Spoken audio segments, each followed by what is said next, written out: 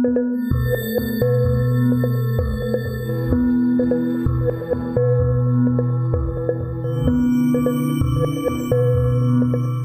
back to the History of South Africa podcast with me, your host, Des Latham. This is episode 110. The Sixth Frontier War had started on the 21st of December 1834, and this was going to be a dirty affair, a calamity for the amaXhosa. When it began, Hintsa the Xhosa regent did not join in, but something that was first called Maqoma's War was eventually to become known as Hintsa's War because of what happened to him. The amaXhosa were assaulting the frontier across a wide region from the Winterberg down to Algoa Bay. The English settlers fled to the towns of Bathurst and Grahamstown and Fort Beaufort, Salem. The Boers had set up laagers or entered the towns as well, and the entire frontier was aflame. Governor de Leon had left it too late to travel to the frontier to intelligence gather, and now there was a full-blown war on the go. The entirely unanticipated invasion of the colony had unleashed widespread panic and confusion in the Albany, Somerset and Uitenhage districts, and the amaXhosa had inflicted significant damage on the settlements. As you heard last episode, the missionaries were left alone by the rampaging Xhosa, who differentiated between what they saw as an enemy and a friend. Back in Cape Town, Sir Benjamin de Leon was in a panic of his own. It was right now that he turned to one of the most extraordinary men of the age, Colonel Henry George Wakelyn Smith. Sir Harry Smith, also known as Sir Harry Wakelyn Smith. Smith was of modest background, not related to any royalty. His fellow officers whispered behind his back, saying he was too pushy, too ready to volunteer, always on the go, an attention seeker. He had an appalling temper, so these officers learned very quickly to keep their mouths shut around him, and he swore, well, like a trooper. In early 1805, Harry Smith was gazetted as second lieutenant of the Green Jackets, the 95th Regiment of Riflemen, otherwise known as the Rifle Brigade. In a famous story, his mother kissed him goodbye as he left to build his career and said to him, "I have 2 favours to ask of you. One is that you never visit a public billiard room. The next, if you ever meet your enemy, remember, you are born a true Englishman." Unfortunately, the latter part of the comment was going to be forgotten in the vicious Sixth Frontier War. He had no interest in gaming tables, preferring to sit on the back of a horse and smite his enemies. First he was sent to Argentina, or River Plate, as it was known then to Sweden with a large force which lay off Gutenberg but never landed. Then it was to the peninsula to fight Napoleon, to help the Spanish stand against Napoleon's invasion of Iberia. This became known as an inglorious and disorderly retreat, with an army destined to cover itself with glory, disgrace, victory, and misfortune, as Harry Smith wrote later. He was evacuated back to England, but 4 months later he returned to Spain, serving in the army of Sir Arthur Wellesley, who became known as the Duke of Wellington. It's important to talk about this period in Smith's life because much of the coming war in Southern Africa was going to be similar to the guerrilla war he fought in Spain. This is not well known. Also not well known is that much of the Spanish countryside looks an awful lot like South Africa. By 1834, the roster of governors and officials who'd fought Napoleon and ended up on the Eastern Cape frontier was long and impressive. Thomas Wiltshire, 1819, Major General Sir Richard Bourke, Sir Lowry Cole, Francis Wade, Sir Benjamin de Leon, and now Harry Smith. Of course, there was also Colonel Henry Somerset. The Peninsular Campaign, like most other ancient and modern wars in Iberia, broke the formal patterns. One moment the engagements were anachronistically classic, the next ruthless and cruelly intimate in its guerrilla sniping. The Spanish War helped leapfrog people like de Leon and Smith up the social ladder.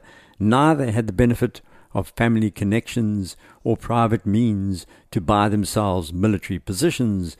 Both were just very good at what they did. No royal affirmative action here, no genetic economic empowerment, no token gestures. It so happened that the Green Jackets, the Rifle Brigade, were the most suitable of all possible regiments for someone like Harry Smith, whose energy and rashness poured into impulsive acts linked to informal arrangements. The brigade was the forerunner of modern commandos, specialist units such as the British SAS, and they were a novelty in the first quarter of the 19th century. They marched faster than other units. They drilled less conventionally. They dressed in bottle green jackets and black facings, which served as camouflage, green for the bush, black for the shade, and used reconnaissance units. They covered their retreat by ambushing followers. Harry Smith rapidly built a name for himself in such an unusual brigade, and the anecdotes are many. Covered in the blood of his horse, he grabbed another and galloped up to Wellington during the Battle of Nivelle. "Who are you?" Wellington demanded. "The Brigade Major, 2nd Rifle Brigade." "Hello, Smith. Are you badly wounded?" "Not at all, sir. It is my horse's blood." There's another story which is remarkable. It's both cruel and enlightening. During the Peninsular Campaign, the British and their allies looted, raped, and pillaged as they went. When the town of Bathurst fell, the devastation was so extreme that Smith wrote, "The atrocities committed by our soldiers on the poor, innocent, and defenceless inhabitants of the city, no words suffice to depict." He was shocked by these Englishmen and their supposed virtue, descending into a hell of rape and murder, and it was his next comment which is so true. "Civilized man, when let loose and the bonds of morality relaxed, is a far greater beast than the savage, more confined in his cruelty, more fiend-like in every act." Another historic moment occurred directly after Bathurst fell, at least for Harry Smith and South Africans. He met his future wife. It was after the Battle of Bathurst that 2 high-born young women fled into the British encampment, seeking to be saved. They were sisters, descendants of Juana de Leon, the Spanish man who founded Florida in the United States. The youngest was a 14-year-old girl by the name of Juana Maria Dolores de Leon. Smith was 24, and within 2 weeks they were married, and basically from then on, she never left his side. I suppose you could say there was only a 10-year age difference, but this was 1812. Juana, aka Ladysmith, travelled with Harry to the camps from battle scene to battle scene, witnessing his fighting at close hand, each battle praying her beloved Enrique would emerge unscathed, and each battle he did indeed. When the Spanish campaign ended, Smith and Ladysmith visited Tsar Alexander I of Russia, where Smith announced, "Voilà, sire, ma petite guerriere espagnole qui a fait la guerre avec son mari." Voilà, sir, my little Spanish warrior who went to war with her husband. From Russia they went to America, with Harry now Deputy Adjutant General to Robert Ross's expeditionary force, which sailed into Chesapeake Bay, then up to Patuxent. It was one fine day that Harry and Ladysmith found themselves at a place called Madison's White House in Washington, and sat inside that hallowed building with 40 others to have supper. The American president had fled.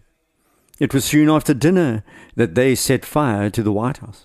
"I shall never forget the destructive majesty of the flames as the torches were applied to beds, curtains," wrote Smith. His men burned down the White House. The happy couple sailed to England, whereupon they were sent back to New Orleans, where the British were defeated in battle, and then back to England, then to Waterloo in 1815 for the end of the road for Napoleon. It was a sickening slaughter there, and that was where he was shot in the foot. And after fighting radical mobs in England, he asked that he and his beloved be sent to the Cape of Good Hope. And it was there he was sent in 1828, and he began to indulge in shooting and what he called violent rides. They say it was late afternoon on the 28th of December 1834 when a military mail carrier galloped into Cape Town with the news that the amaXhosa had invaded the colony on December 21st.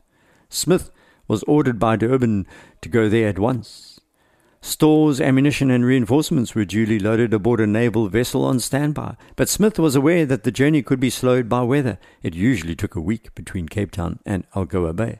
Just in case, he decided to ride there instead, because we're not talking about someone normal here. He first went to the New Year's Eve party, where he was told confidentially by Durban that he'd have full civil and military powers and to adopt any measures he'd like on the frontier. At 12:30 a.m. he went home with Ladysmith, and after a 3-hour rest, he said goodbye to Juana, leapt on his horse on the 1st of January 1835, and set off on his 600-mile ride to Grahamstown. Horses were lined up on the route. He would swap rides. That sped up the journey, which took 6 days. Back on the frontier, The shock of the Xhosa invasion had utterly popped the settler smugness bubble.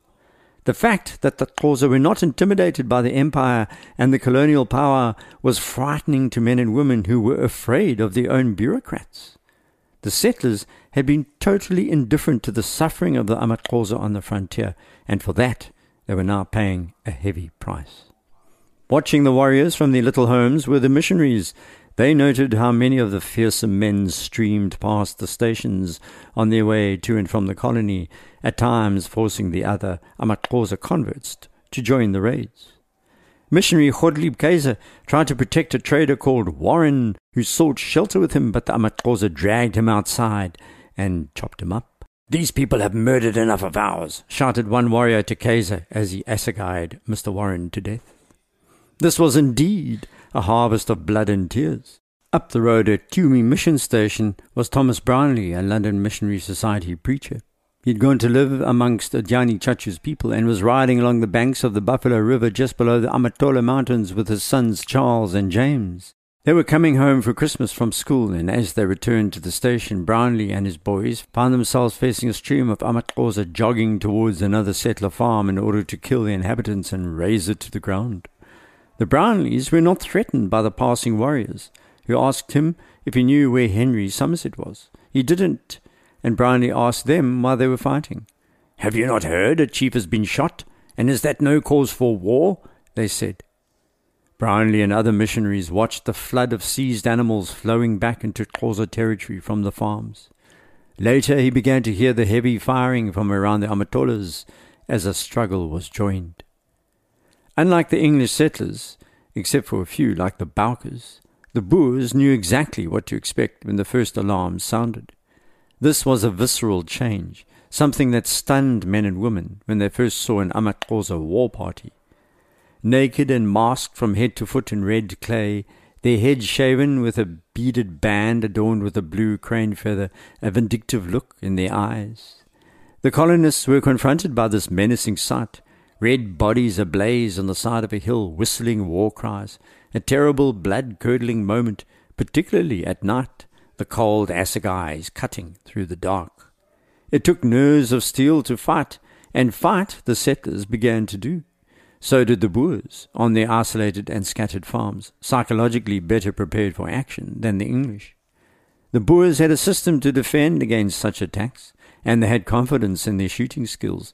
Their Khoikhoi servants, who were crucial as reloaders, later to be known as agterryers, their huge packs of savage dogs which the amaXhosa feared. It was the dogs that warned an attack was imminent. One Boer farmer by the name of Kutsa heard his dogs barking. His servants fled immediately, and the men of the farm had prearranged places outside the farmhouse. They ran to their firing positions, listening to the amaXhosa whistling, the sheep bleating, the cattle bellowing, the dogs barking. "The enemy storms in to cut the cattle loose. Others want to storm the house. One of them is shot dead in the doorway with a broken assegai in his hand. The noise is dreadful." The attack was beaten off. At daybreak, the Kutsa family was joined by the Khoi servants, and they fled their home. This was the pattern with the Boers, whose outlying farms bore the brunt of the assault on settler homes. They drove off the remaining animals, their women and children in front, the men at the rear to cover their escape. Then they'd meet up with other survivors and form a laager, encircling a farmhouse or some other point of defense, then use their deadly collective firepower to drive off the attackers.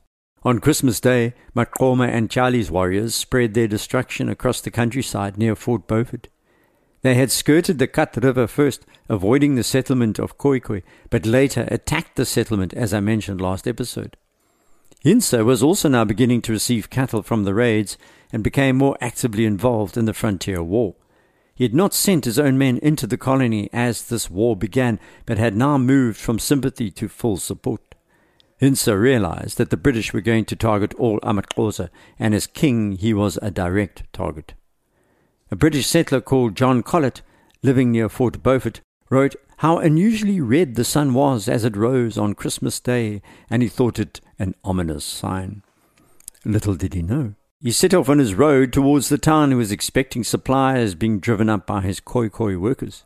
He found one worker on the road who warned that the wagon had been seized. Stubbornly, Collett rode onwards, and upon rounding a corner, saw about 100 amaXhosa ransacking his wagon, stealing the sugar, the raisins, and cutting up his linen.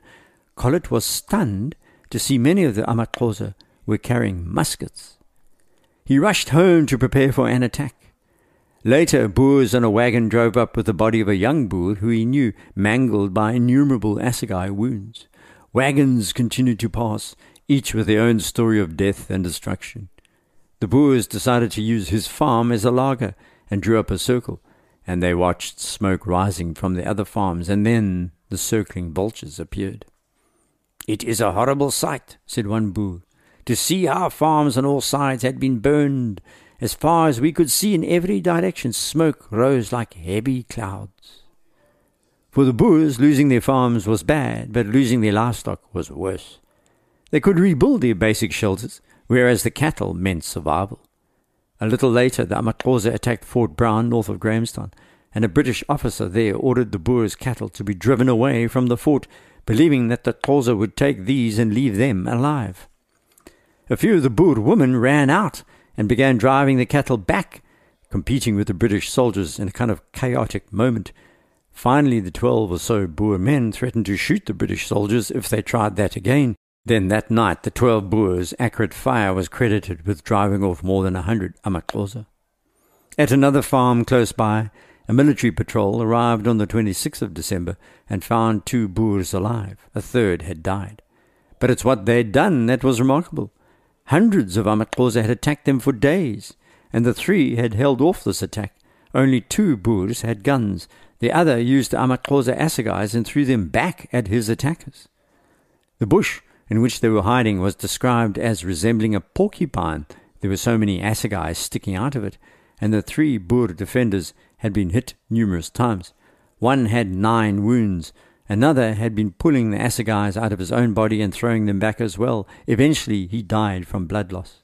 It was this war of 1834 and 1835 that was to convert the English settlers in particular to a more militarized group. Before this, most of the 1820 settlers did not have firearms or ammunition. They believed they were being protected by the empire.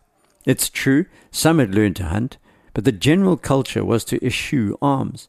The experience of the Sixth Frontier War changed this forever. The British settlers had never served on commandos. They had no experience at offensive organization or defensive structures in a war zone, which of course is what a frontier is. The shock of the amaXhosa assault changed these settlers into frontiersmen and women in a way that the preceding peaceful but blithely oblivious lifestyle could not. The main amaXhosa thrust into the Albany district towards Grahamstown, Bathurst and Salem was across the Great Fish River at a place called Trompeter's Drift. Thousands of amaXhosa had crossed here, mainly warriors fighting for Nhlambe chief Mplala, Enrique Zimbalu and Potomani Zamadange. They headed west, driving off the cattle and horses and killing the male settlers as they went. They left the women and children alive. This was the area of the controversial clay pits from where the Xhosa had mined red ochre for their body ornaments and had been a flashpoint for years with the British farmers. If you remember, these pits were alongside an Irishman Mahoney's farm, and he regarded the continued mining of the ochre as trespassing. Of course, the Xhosa had been mining ochre there for hundreds of years. The amaXhosa regarded him as a trespasser too, so there was a never-ending saga between the Irishman and the Xhosa. It was pre-Christmas when Mahoney received word of a war party on its way. He packed up and began to move to the Fish River Drift, which was a military post nearby. He didn't make it. An amaXhosa warrior party surrounded the wagons and proceeded to kill the men, including old man Mahoney, whose throat they cut. But they then threw a shawl over his widow's shoulders and told her to run off, while her son, who was of junior school age, tried to stop the amaXhosa warriors from taking the oxen.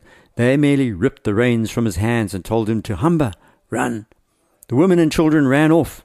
2 Khoi servants took one group of children on a 40-mile trek to Grahamstown. It was this continued assistance from the Khoi that led to the amaXhosa deciding that they'd eventually attack the Khoi as well. While most of the settlers were unable to respond except by flight, others were made of hardier stuff. The The Boers, who are introduced in the episode dealing with the arrival of the 1820 settlers, were not your usual ex-British suspects. They were exceptionally tough and had taken to the frontier like ducks to water. They had picked up advanced shooting and other frontier skills, and their sons had married into local Boer families. Whereas most of the English settlers continued to refer to England as home, they did not. They had arrived in their home. As someone said to me recently, there's your birth home and your living home. Some people make the mistake of always referring to their birth homes as home, thus reinforcing the myth that they're not of the place in which they live.